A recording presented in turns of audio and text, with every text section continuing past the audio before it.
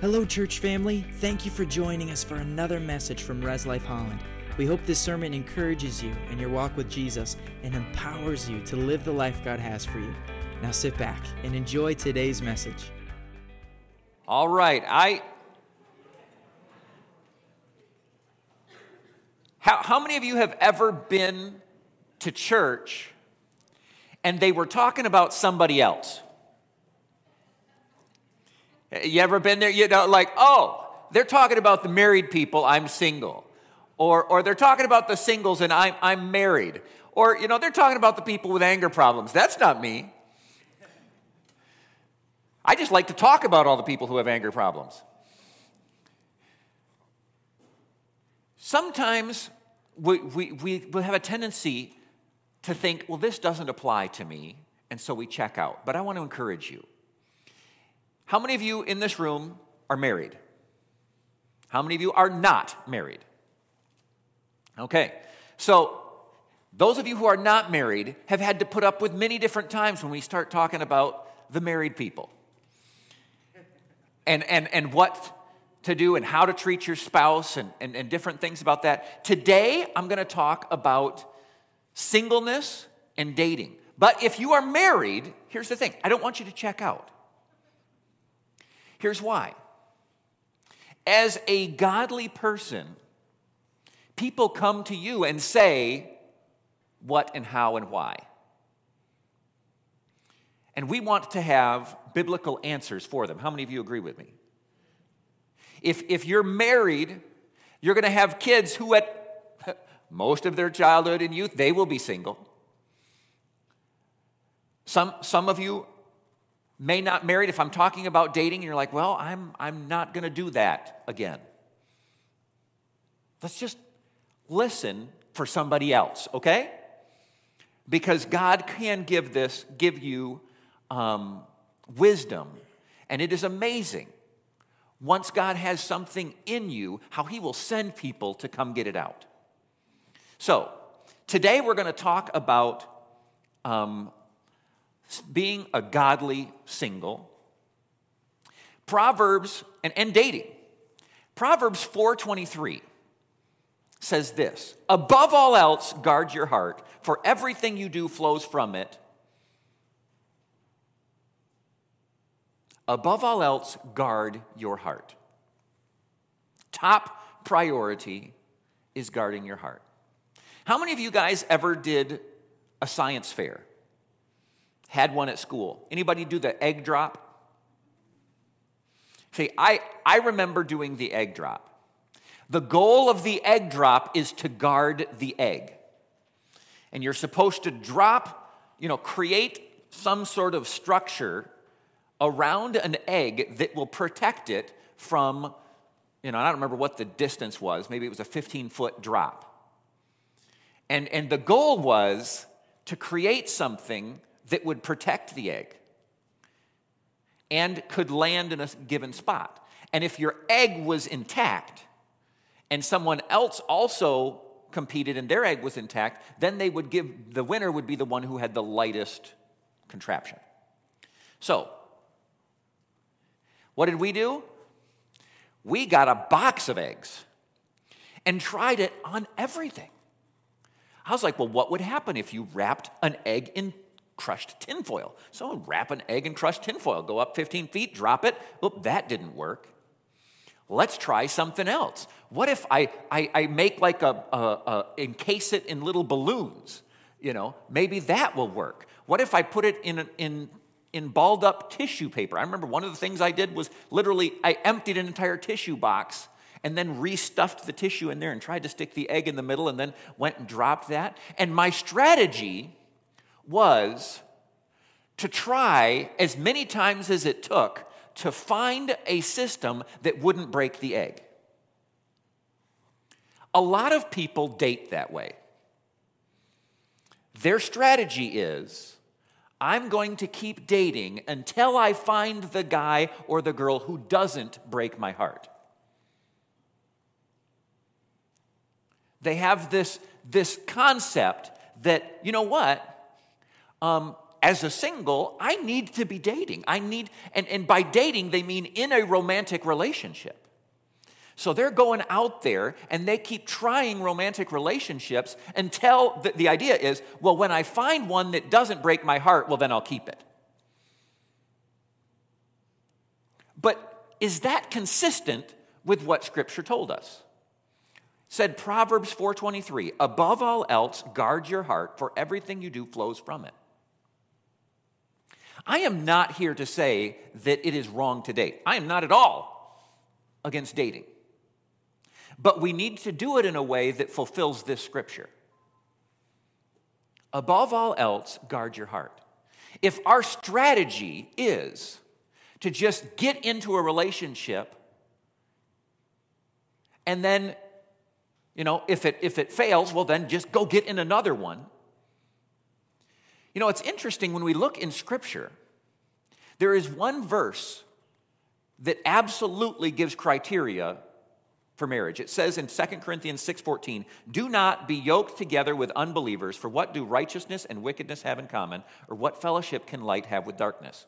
Scripturally speaking, singles, you absolutely should not date someone who is not compatible with you spiritually, meaning you're in the light, they need to be in the light.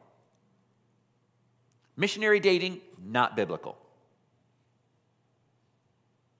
You know what the Bible doesn't say? He has to have a job. It's a good idea, though. The Bible doesn't say they have to be so tall or have a certain level of handsome or a certain level of beauty. The Bible doesn't say that they have to have a certain level of education, have a certain amount of money. That's not there. You know what? You get to choose. But the Bible does say, don't be unequally yoked with unbelievers. Is there something wrong with dating? Absolutely not. You're going to pick a spouse. The Bible says, he who finds a wife finds a good thing and obtains favor from the Lord. Finding a godly spouse is an awesome accomplishment that, as a single person, if you do not feel you are called to stay single for the rest of your life, you can pursue that. But how do you go about it? Do you go about looking for a person by trying on every potential relationship to see if it breaks your heart? The point of dating is to find a spouse, to set a foundation for a successful marriage and family, to find a safe place for your heart and a partner to fulfill God's purpose for them and for you. The point of dating is not to have a date Saturday night. The point is not to find a hottie to have on your arm. It's not to prove to yourself or others that you're desirable.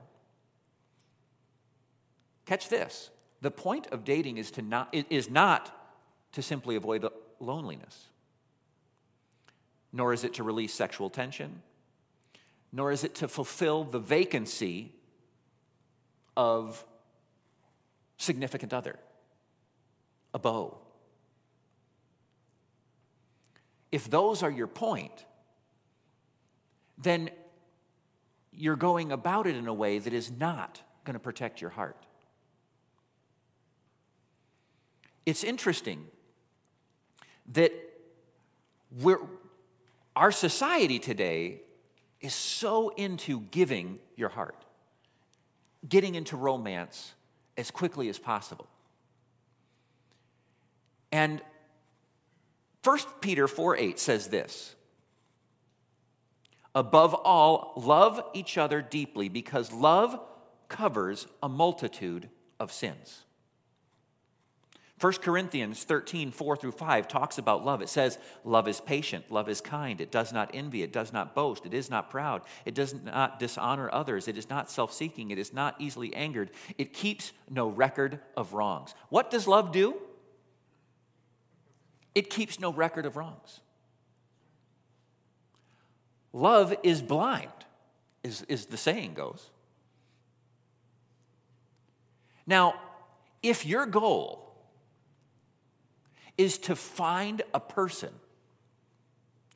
with whom your heart will be safe and with whom you can fulfill God's purpose, if you're looking for the right one to marry,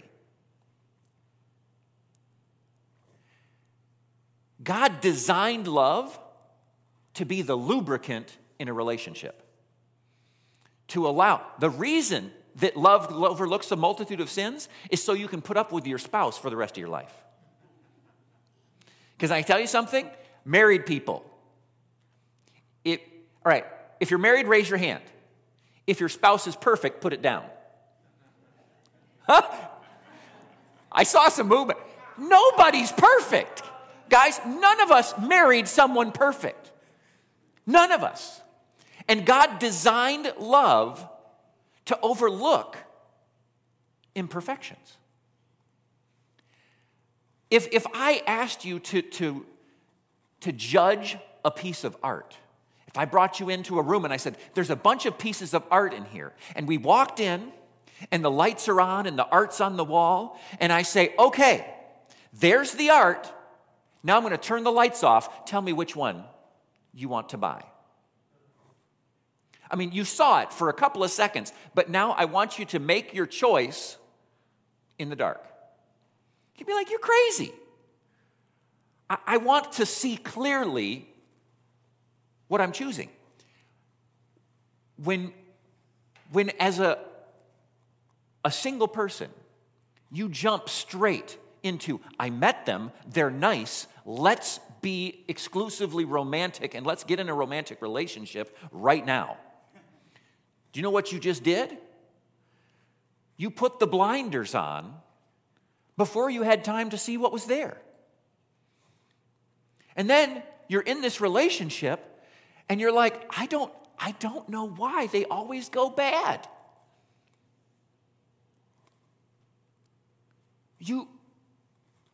Your romance is designed to blind you.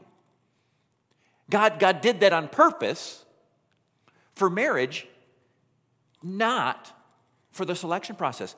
Listen to me. The most important part of your selection process should be before you give them your heart. I'm going to say that again. The most important part of your selection process is before you give them your heart. This whole idea that you can immediately jump straight from nice to meet you to let's be a couple while we figure out if we're any good for each other has things backwards, because you're blinding yourself with romantic love and physical passions, and then you're thinking, oh, I'm going to be able to see straight and figure this out. Now, is there anything wrong? Is it wrong to have a romantic relationship, to fall in love with someone? Of course it's not. Yeah, the process does go. Meet them, get to know them, then perhaps explore, okay, we want to go to a deeper friendship. Now, a romance, we're going to get engaged, we're going to get married. My goal is to find someone to marry. But if I say, oh, I'm going to get to know you, and I'm going to switch that around, and I'm going to date you, we're going to be exclusive, and we're going to be romantic, and, you know, who's this? Well, that's my new boyfriend. When did you meet? Well, last week. That doesn't fulfill the purposes. It has things backwards. If you see red flags, if you're dating someone, let me just say this. If you are dating someone, what that should mean is, so far, I don't see why I would not marry this person. So many people are dating someone they know they don't want to marry. Don't raise your hand.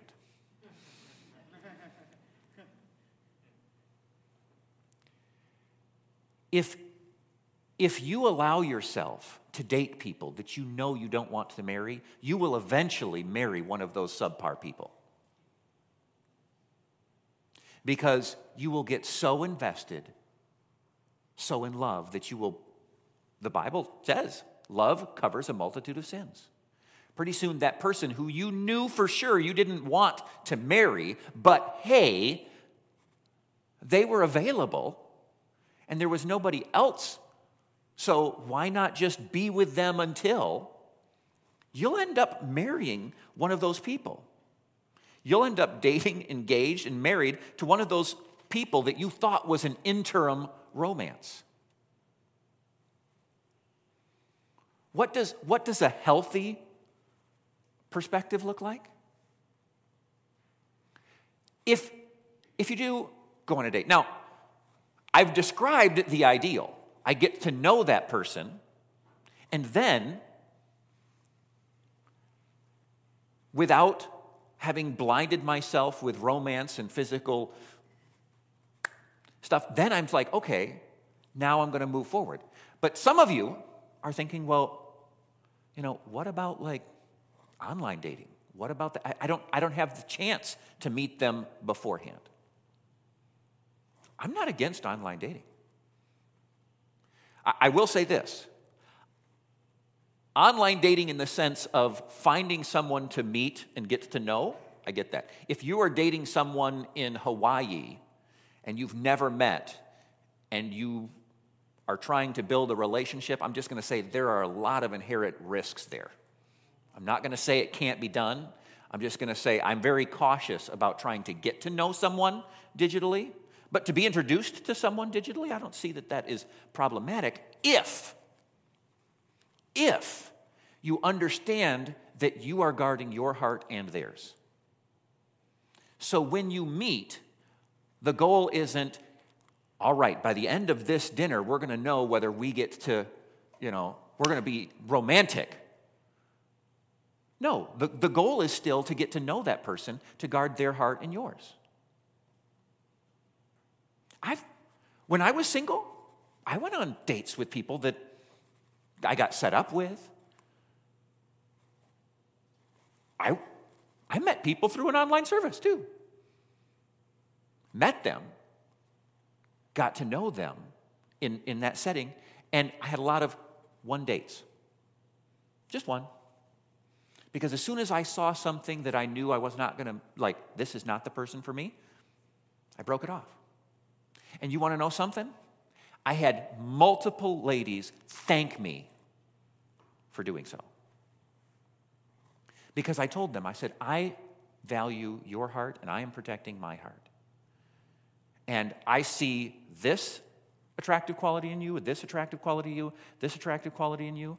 I wish you the best, but I recognize that this isn't going to go through marriage and I don't want go there. So I don't want to play with your heart or to risk my own. And they would say, thank you. Nobody has ever done that.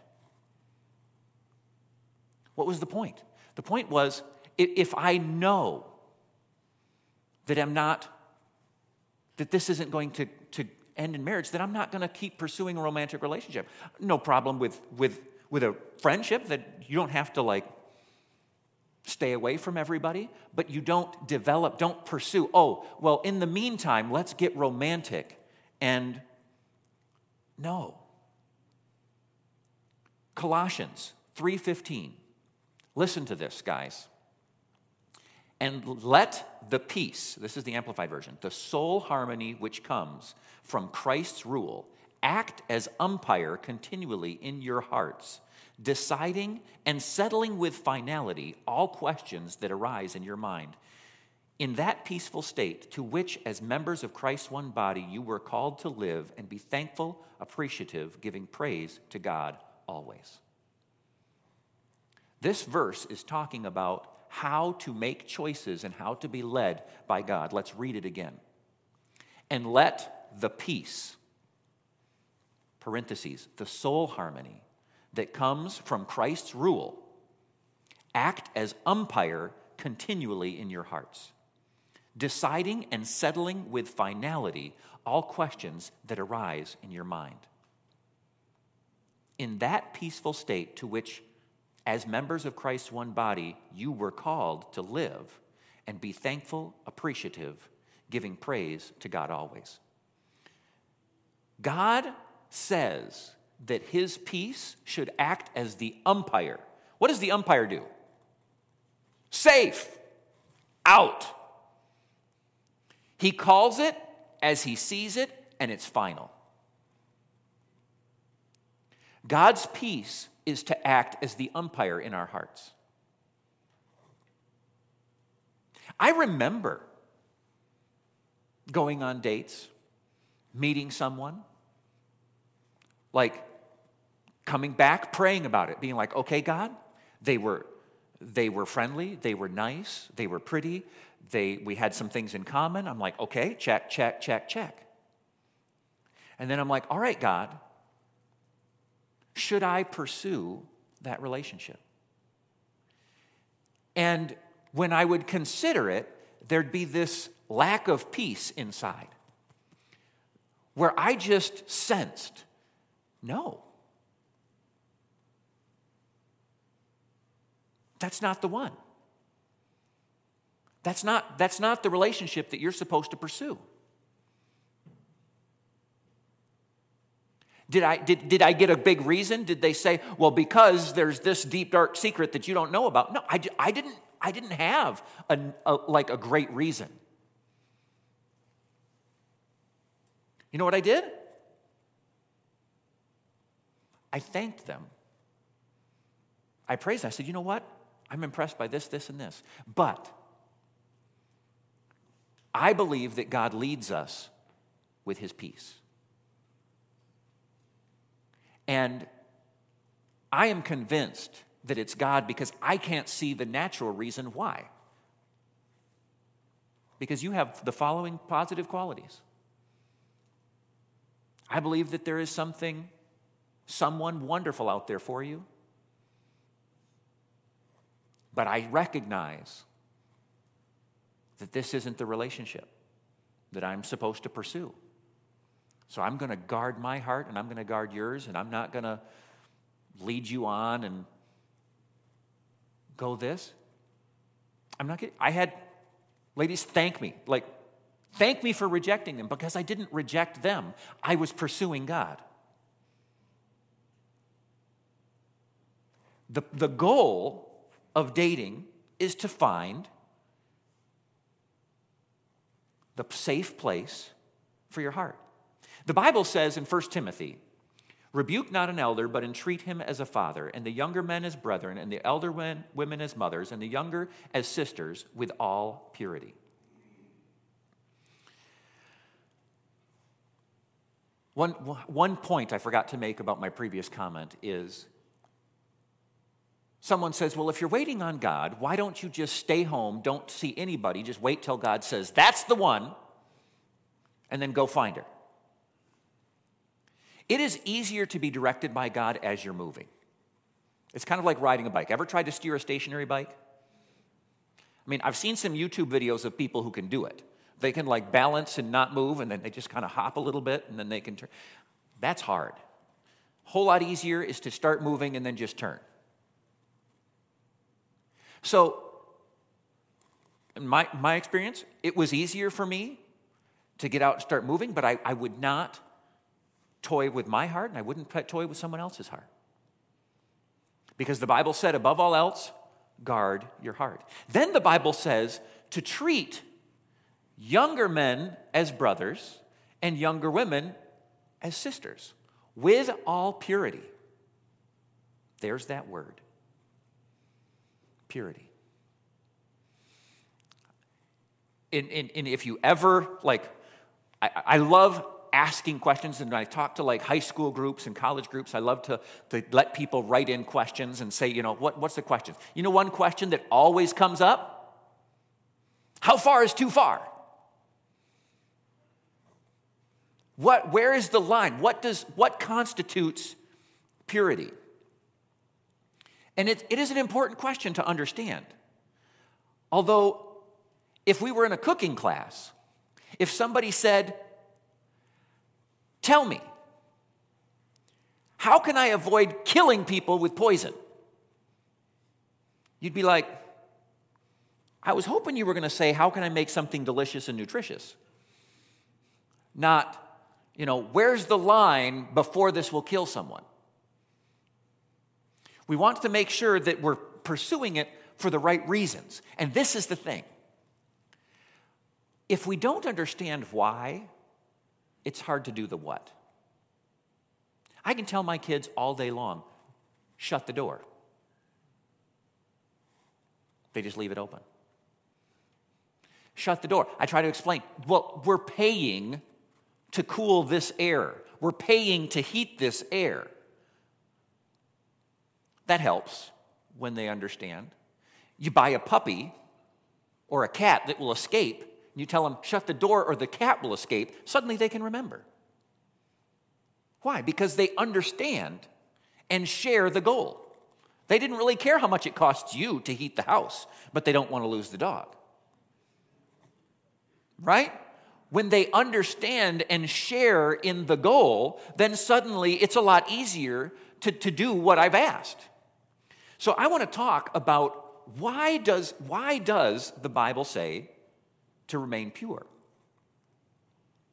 Proverbs 31:10 through 11 says, a wife of noble character who can find? She is worth far more than rubies.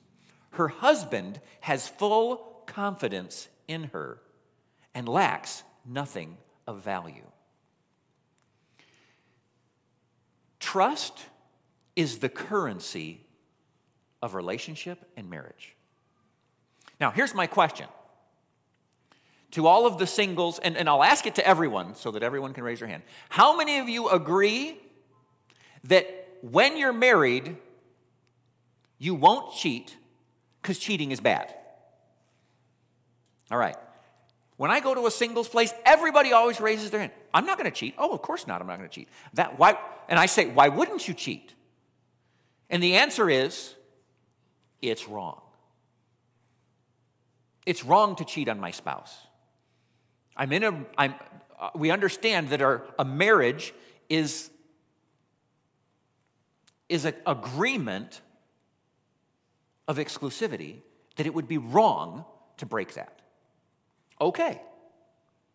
And as Christians, we recognize that God has asked us to save ourselves physically for marriage.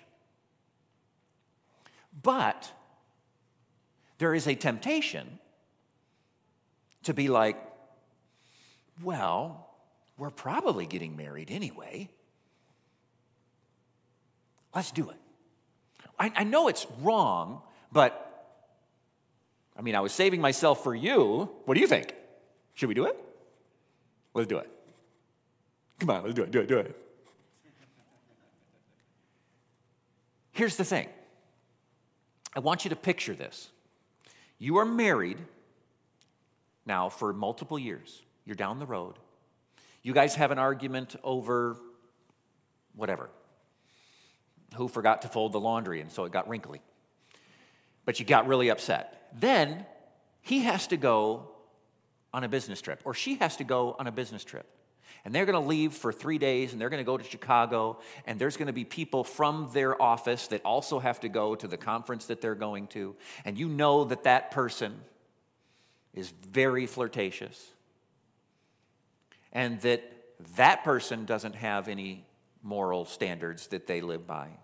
So here you go, you're sending your spouse, or you're not really sending them, you're stuck watching your spouse leave to go spend, several nights at a hotel with some flirtatious, amoral person. How do you know that your spouse won't be unfaithful to you?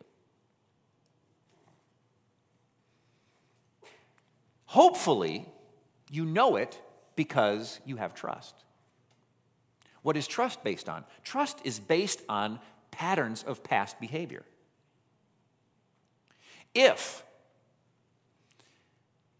that person, you say, well, why? They wouldn't do that. Why not? Well, because it's wrong. Okay, agreed. We know they agree it's wrong. You agree it's wrong. If they go out there and they're tempted, because you know what? Whatever the situation is, that person, they're more attractive than me. That person we're in an argument right now, whatever it is, you look at that and say, what if my spouse is tempted? Well, they know it's wrong. Okay. Back when you guys were dating and they knew it was wrong, how did they act? Well, back when we were dating and they knew something was wrong, if they really wanted it, they did it anyway. Now they're out there. Do you see how you've sabotaged the trust in your own marriage? My wife and I waited until our wedding night. But that wasn't because that's what we wanted to do every day. Like, there were times when we were engaged and married that I would have liked. There were desires I had that I would, you know what? She knew that I was tempted. She was tempted, but both of us agreed, no, that's not what we're going to do. So my wife knows what I do when I'm tempted. I follow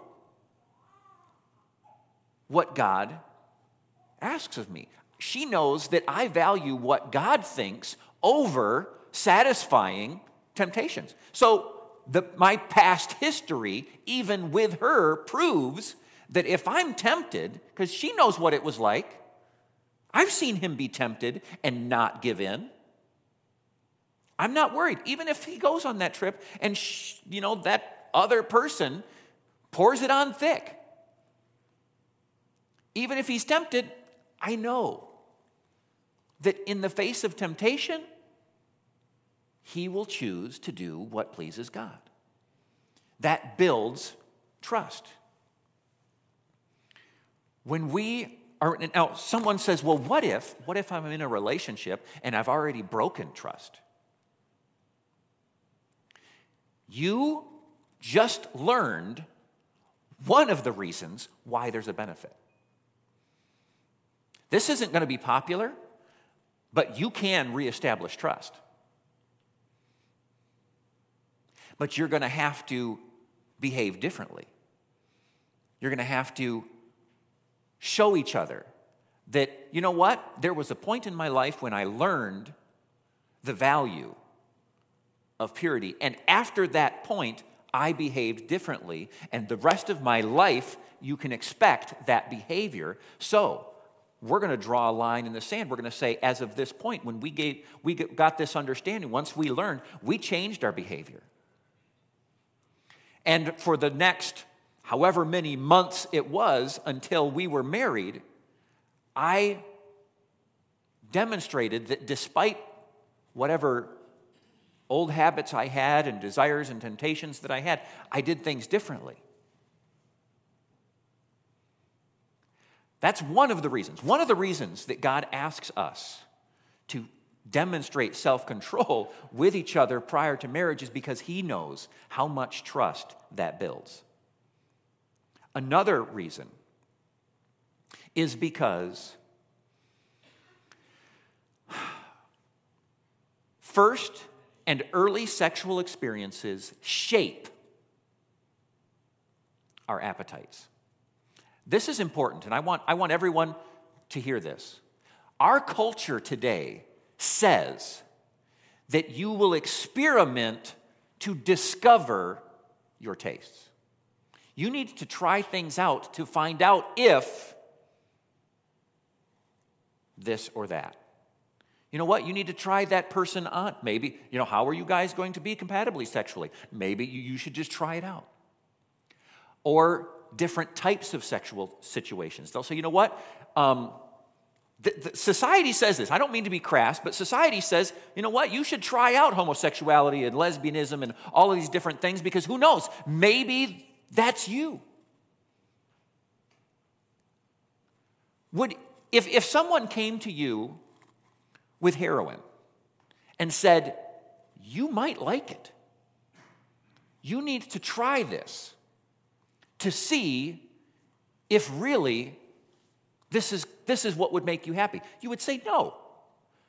I understand that I don't have a hunger for heroin now, but if I take it, I will acquire an appetite for it. That's what sin does.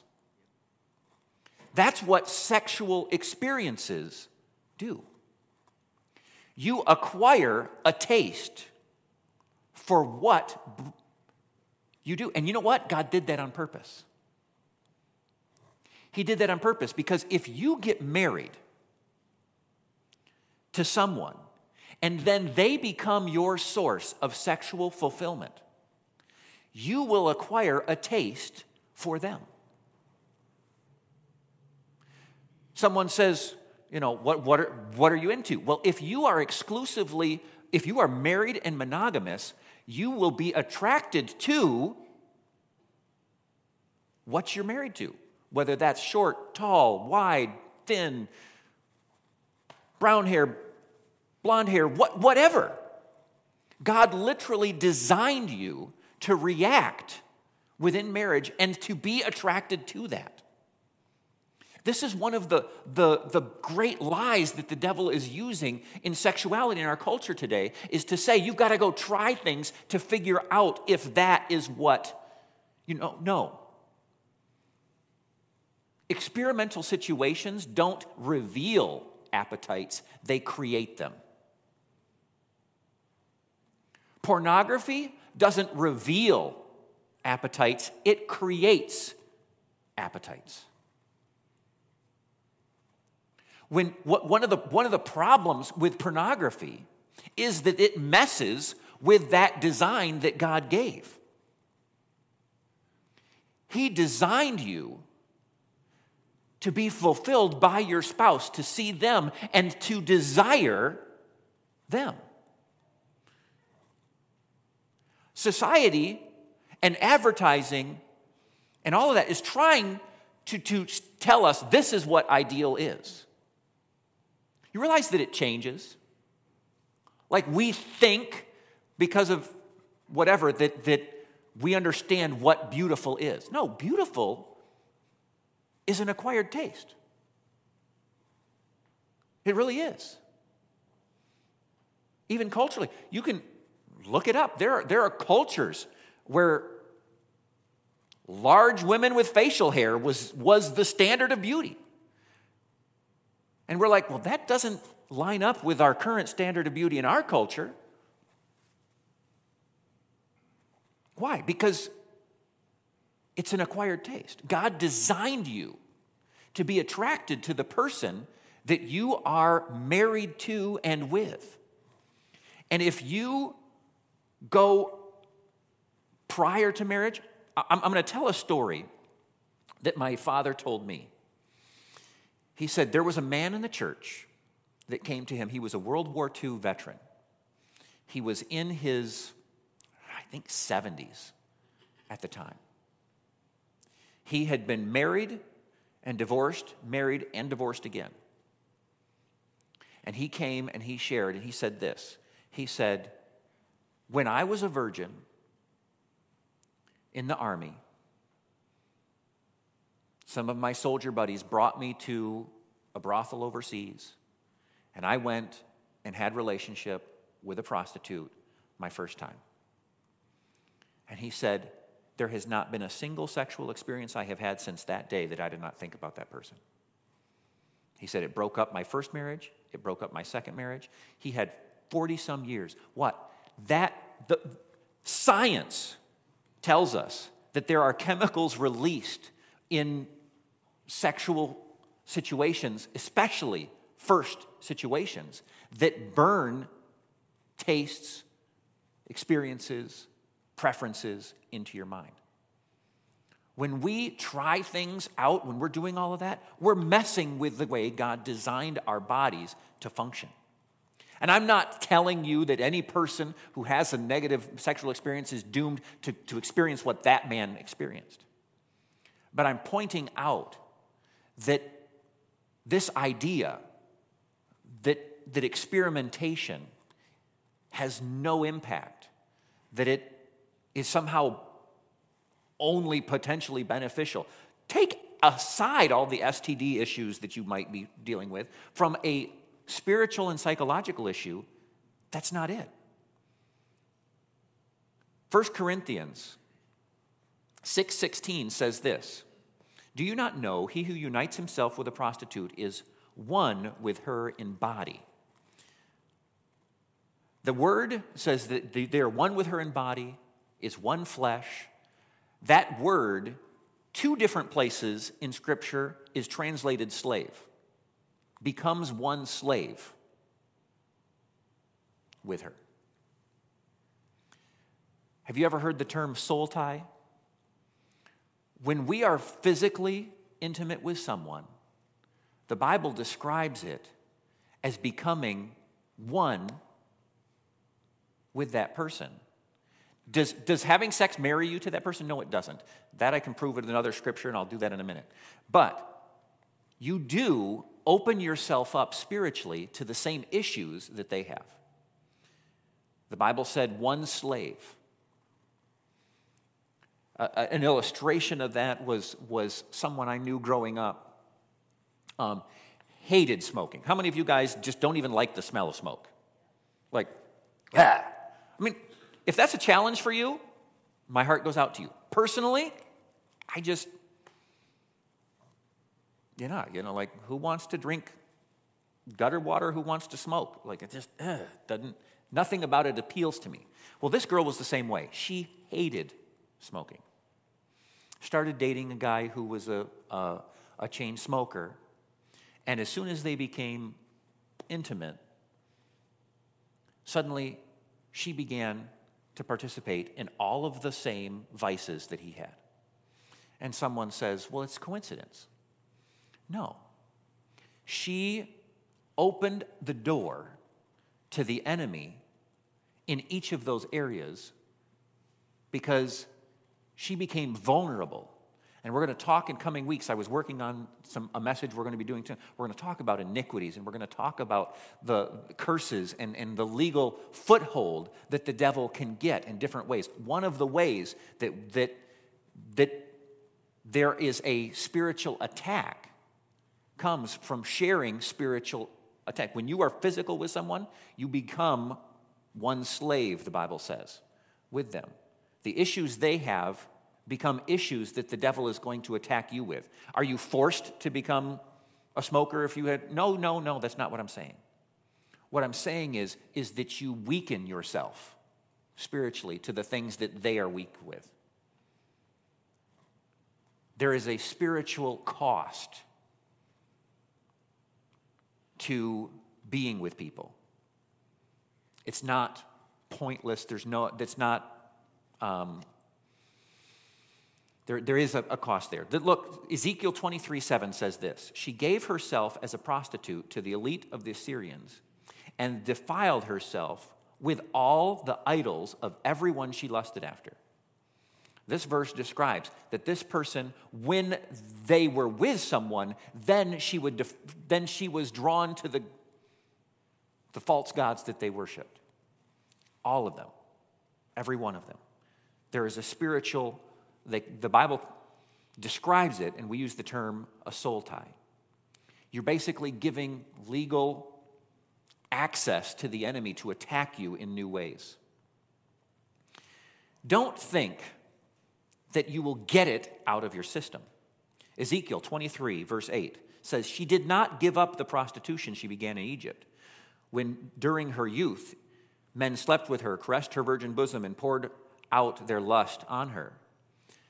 The Bible describes sin as growing. It starts small and it grows bigger. We get this idea, this concept of sowing wild oats, of trying something now so that you won't want it in the future. You realize that is a deceptive strategy of the devil to pull people into something that can potentially negatively affect them for years and years. We don't get something out of their system.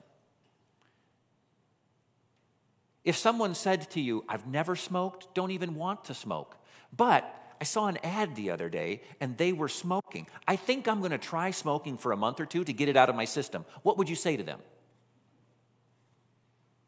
Are you kidding me? If you aren't already addicted to, if you don't have that appetite, don't stir that appetite up in yourself. Don't get yourself hooked on something that you currently have no struggle with. Why would you do that? Oh, maybe I'm going to try heroin. I'm going to try coke. I'm going to try meth. I'm going to try... Like, no. If you don't have that issue, don't try it. She couldn't give up what she began in her youth. She thought, oh, this is going to be something I'll do as a youth, and then I'll be over it. Man, this whole idea that, hey, I need to be crazy before I get married, because when I get married, then I'll be, it's going to be so easy to just, no, what you're doing is stirring things up. Ephesians 4:22 says this, that you put off concerning your former conduct the old man, which grows corrupt according to deceitful lusts, and be renewed by the Spirit, in the spirit of your mind, that you would put on the new man, which is created according to God, in true righteousness and holiness. James 1:15 says, then after desire has conceived, it gives birth to sin, and sin, when it is fully grown, gives birth to death. The Bible describes sin as growing like a mold or a virus. It starts out small and it duplicates and it grows. We don't try on sin to get it out of our system.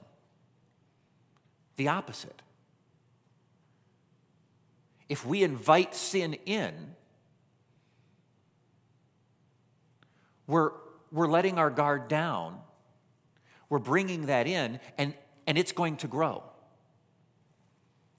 That's what sin does. You don't satisfy a sin lust, it grows. Ezekiel 23, verse 14. But she carried her prostitution still further. She saw men portrayed on a wall, figures of Chaldeans. This is a biblical example of porn. With belts around their waist and flowing turbans on their heads, all of them looked like Babylonian chariot offers, natives of Chaldee. As soon as she saw them, she lusted after them and sent messengers to them in Chaldea. Then the Babylonians came to her to the bed of love, and in their lust they defiled her, and after she had been defiled by them, she turned away from them in disgust. Again, I'm not going to ask for hands, but how many times has sin said, this is going to be satisfying, you're going to want this, and then it pulls you in, and then you realize it wasn't what you thought. It doesn't give that satisfaction. She was disgusted, but she kept going. When she carried on her prostitution openly and exposed her naked body, I turned away from her in disgust, just as I had turned away from her sister. And she became more and more promiscuous. She was disgusted by it, but the nature of sin grew and pulled her in and multiplied it. It's telling the story of a lady, but it happens to men too. It's universal. It's either way. As she recalled the days of her youth, when she was a prostitute in Egypt. I'll stop there, but we don't try something and then get it out of our system. You're guarding your heart, and you're guarding your passions, your desires. Like, we want, don't have to raise your hand, but how many of you want a healthy sexual life when you're married? You want that. What you do now will benefit. You can set yourself up. How do you fight? I'm totally out of time. All right. This, as a single person, Paul makes a very interesting point. He says this in 1 Corinthians 7:32. He says, but I would have you without carefulness. He that is unmarried cares for the things that belong to the Lord, but how he may please the Lord. But he that is married cares for the things that are of this world and how he may please his wife. There is a difference also between being a wife and a virgin. The unmarried woman cares for the things of the Lord, that she may be holy both in body and spirit. But she that is married cares for the things of this world, that she may please her husband. Paul points out, he says, when you're single, you have a special opportunity where you are not required to be looking out for someone else the way that a married person is. So, if you're single, enjoy that bonus for now. It is good to find a spouse. There are verses here. Marriage is good. Whoever finds a wife finds a good thing and obtains favor from the Lord. Proverbs 18:22. Genesis 2:18 also talks about the goodness of a relationship. But you have benefits to being single. You're not distracted. You're not required. Like, you literally can be more selfish. And you can turn that into pleasing God. He says, when you're single, what should be your focus? Pleasing God. Because if you make that your focus and you draw closer to God, and there's somebody else who's making that their focus and they're drawing closer to God, you're going to be closer to each other, finding God. You realize God made the world. He can introduce you to somebody. He can do it. That's not too hard for him. But I would venture to say, if you don't have a process in place where you're going to protect your heart, introducing you to someone might do you more harm than good. And God knows that. So set in place decisions that will guard your heart so that you can safely meet Mr. or Mrs. Right. And we don't have time to talk about more on that. But, okay, I know that was a little bit outside of normal, especially for you guys. Is that okay? We're good? That was weak. All right. So, let's close. Dear Heavenly Father, I thank you that you desire a relationship with us, that you desire us to have a solid future. Lord, for those people who are single, still desiring to meet someone and someday marry, Lord, I pray that you would give them wisdom on how to go about that while protecting their heart, while cultivating healthy appetites and desires, Lord. I speak your blessing on them. I ask that you'd give them peace and wisdom in Jesus' name. If you're here today and you know that you're right with God, that you're on your way to heaven, I want you to ask you to raise your hand. Yeah, the Bible says, know that you have salvation. Step one is having a relationship with God. If you know you have a relationship, I'm so happy for you. If you don't know, the Bible says you can. Romans 10:9 and 10 says, if you confess with your mouth that Jesus died on the cross and believe in your heart that he rose from the dead, you will be saved. It means you're forgiven from your sin. It no longer separates you from the Lord. And you're on your way to heaven. With every eye closed, if that's you and you want to know, you can leave here knowing. I want to invite you to raise your hand right now. If you're watching online and that's you, I invite you to pray this with me. Say this. Let's all say it together. Say, Dear God, I believe you died for my sin and rose from the dead. I choose to make you the Lord of my life. I'm not going to live for myself anymore. Thank you for forgiving me. In Jesus' name I pray. Amen. Amen. If that's you online, please let us know. Send us a direct message, or you can put a comment under the video that you're watching, and we would like to reach out to you and give you a special digital gift.